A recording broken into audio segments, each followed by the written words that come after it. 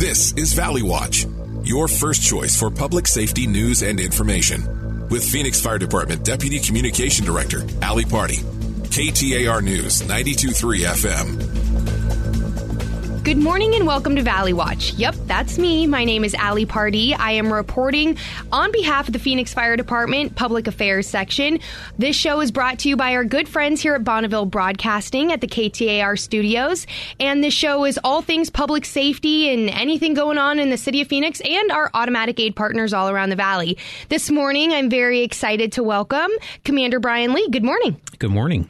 And Commander Brian Lee is also attached to the title of the City of Phoenix's Office of Emergency Management as the director. Is that correct? Correct, yes. All right, cool. I've been practicing your title, trying not to mess it up, and it may have gone out of order, but thank you for joining the show this morning. No, thanks for having me. So talk to me about, you're slightly new in this role, coming over to the fire department, now working inside of fire admin, but talk to us about, you've been with the City of Phoenix for quite some time. Yes, I've been with the City of Phoenix for 33 years. Wow, that is so impressive. So where were you before this role? So I spent almost the last 5 years as the commander overseeing the Phoenix Police Department's Homeland Defense Bureau. Very, very cool and interesting. And what does that entail? So the Homeland Defense Bureau is a very broad environment that we work in, and we would handle things that have a specific nexus to any kind of terrorist event or any kind of activity that has a nexus to the state of Arizona or the city of Phoenix. We handle threats. We handle bomb response. I oversaw the bomb squad as part of that. We have staff that would work with our local state and federal partners in investigative capacities. And we also handled some of the dignitary protection for any of our visiting heads of state or high-profile figures. Very impressive. I know you guys also do quite a bit of work when it comes to planning of big events, and we know that the City of Phoenix is no stranger to that, just hosting the Super Bowl and things like that as well, correct? Yes.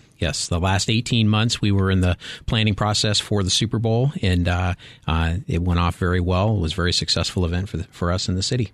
And then just before we know it, the Final Four will be here too. Yeah, we've already begun those planning efforts. And who knows what's next? I'm sure we're just a very attractive city because it's very impressive, and a tip of the hat to you and everyone else that is executing the nice, smooth preparation and coordination for these big events. Thank you. And so when we look at where we're at now in the middle of June, and before we know it, it's going to be monsoon season. And we know that OEM, you guys are, you're at the tip of the spear when it comes to preparation, coordination, proactive measures, and also the response model when we look at some of these, severe weather, whether it be the haboobs, the dust storms, power outages, etc. Can you talk about that preparation that's been underway for quite some time now? Sure. So the Office of Emergency Management for the City of Phoenix is responsible for all of the preparedness and training and exercising that the city undergoes on an annual basis in order to be prepared for any type of an event or incident that comes our way. My office is responsible for maintaining the city's emergency operations plans for each of the city's departments, ensuring that they're up to date and that the personnel are advised and staffed and that they understand what is expected of them in the event that we have a response that we need to be prepared for. So we continue as we go into the monsoon season. Over the years, we've also been dealing with the extreme heat at the same time. So this year, we've taken a little different approach and elected to combine the preparation and planning for both of those events at the same time rather than treat them individually. So when it comes to our development of plans for the resources that are going to be needed in order to work through these events over the summer, we've actually combined our heat preparation with the monsoon as well. It's really cool to see because it's the coordination of the fire department, police department, the city of Phoenix, and like you said, all those other departments. And so when we look at just last week, we had an event that you helped host when it came to extreme weather preparation. And that was both internal, external, community partners, private, public sector. Can you kind of describe what your role was and what you guys did? Sure. So the Office of Emergency Management last week had the opportunity to host our annual preparedness meeting that we have done for several years now. And this was an opportunity, again, for us to expand that, to bring in some additional partners. So we had about a dozen or so different city department heads or the representatives that were present for this meeting. We brought in we have a very, very strong collaborative working relationship with our utility partners with SRP and APS. Mm-hmm. We brought them in. They gave us all an overview and a presentation on their preparedness efforts as they prepare and gear up for the high power demands that we expect to see over the summer. They kind of walked us through some of their contingencies, what their redundancies are, and the plans that they have in place, so that we have a better understanding as a city on what impacts that might have. We also had a chance to have a couple of our other city departments that are engaged in similar types of programs with our Office of Heat Response and Mitigation. We're able to come in and talk a little bit about what they're doing. And then we have an opportunity to kind of walk through our emergency operations plans as it relates to each of the various departments, just to make sure that everybody understands, everybody is aware, any changes that need to be discussed. And it was a great opportunity to bring all those city departments together. It's cool to see it kind of come to fruition, too, because you see everyone in there, and that's just a fraction of the department that you're really working with, which is very impressive. But even just, me peeking my head in there for a little bit, or even what I saw during the Super Bowl, is at the end of the day, this all comes down to communication and being able to know what one another are doing, whether it be, what your response model is, and or how are we going to support that? How are we going to communicate that? And I know me and our role at Phoenix Fire Public Affairs, we work hand in hand with Dan Wilson and the City of Phoenix's communications office. So, if there is some type of outage or if there is some type of flooding, we're all on the same path when it comes to communication aspects and letting the citizens know, hey, watch out for this intersection, down power lines, etc. So when you look at, last week's workshop, what were some maybe different or unique takeaways?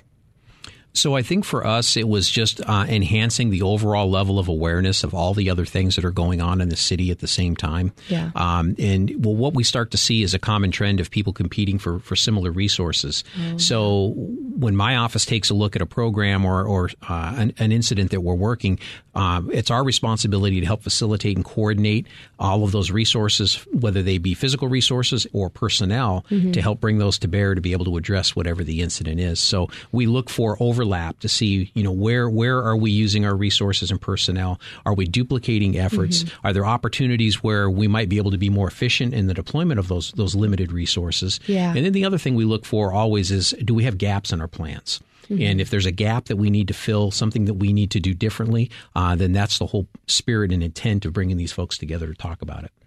I hope I don't mess this up, but isn't it like prepared to plan, fail to fail, whatever it is? You know what I'm talking about with the prepare to, whatever it is, you're failing to plan and then your plan fails. And I think that goes to show that when you look at everything in a proactive measure, whether it be extreme heat, flooding, power outages, etc. I know that I can rest assured knowing that folks like you are helping the city of Phoenix plan all these different type of emergencies.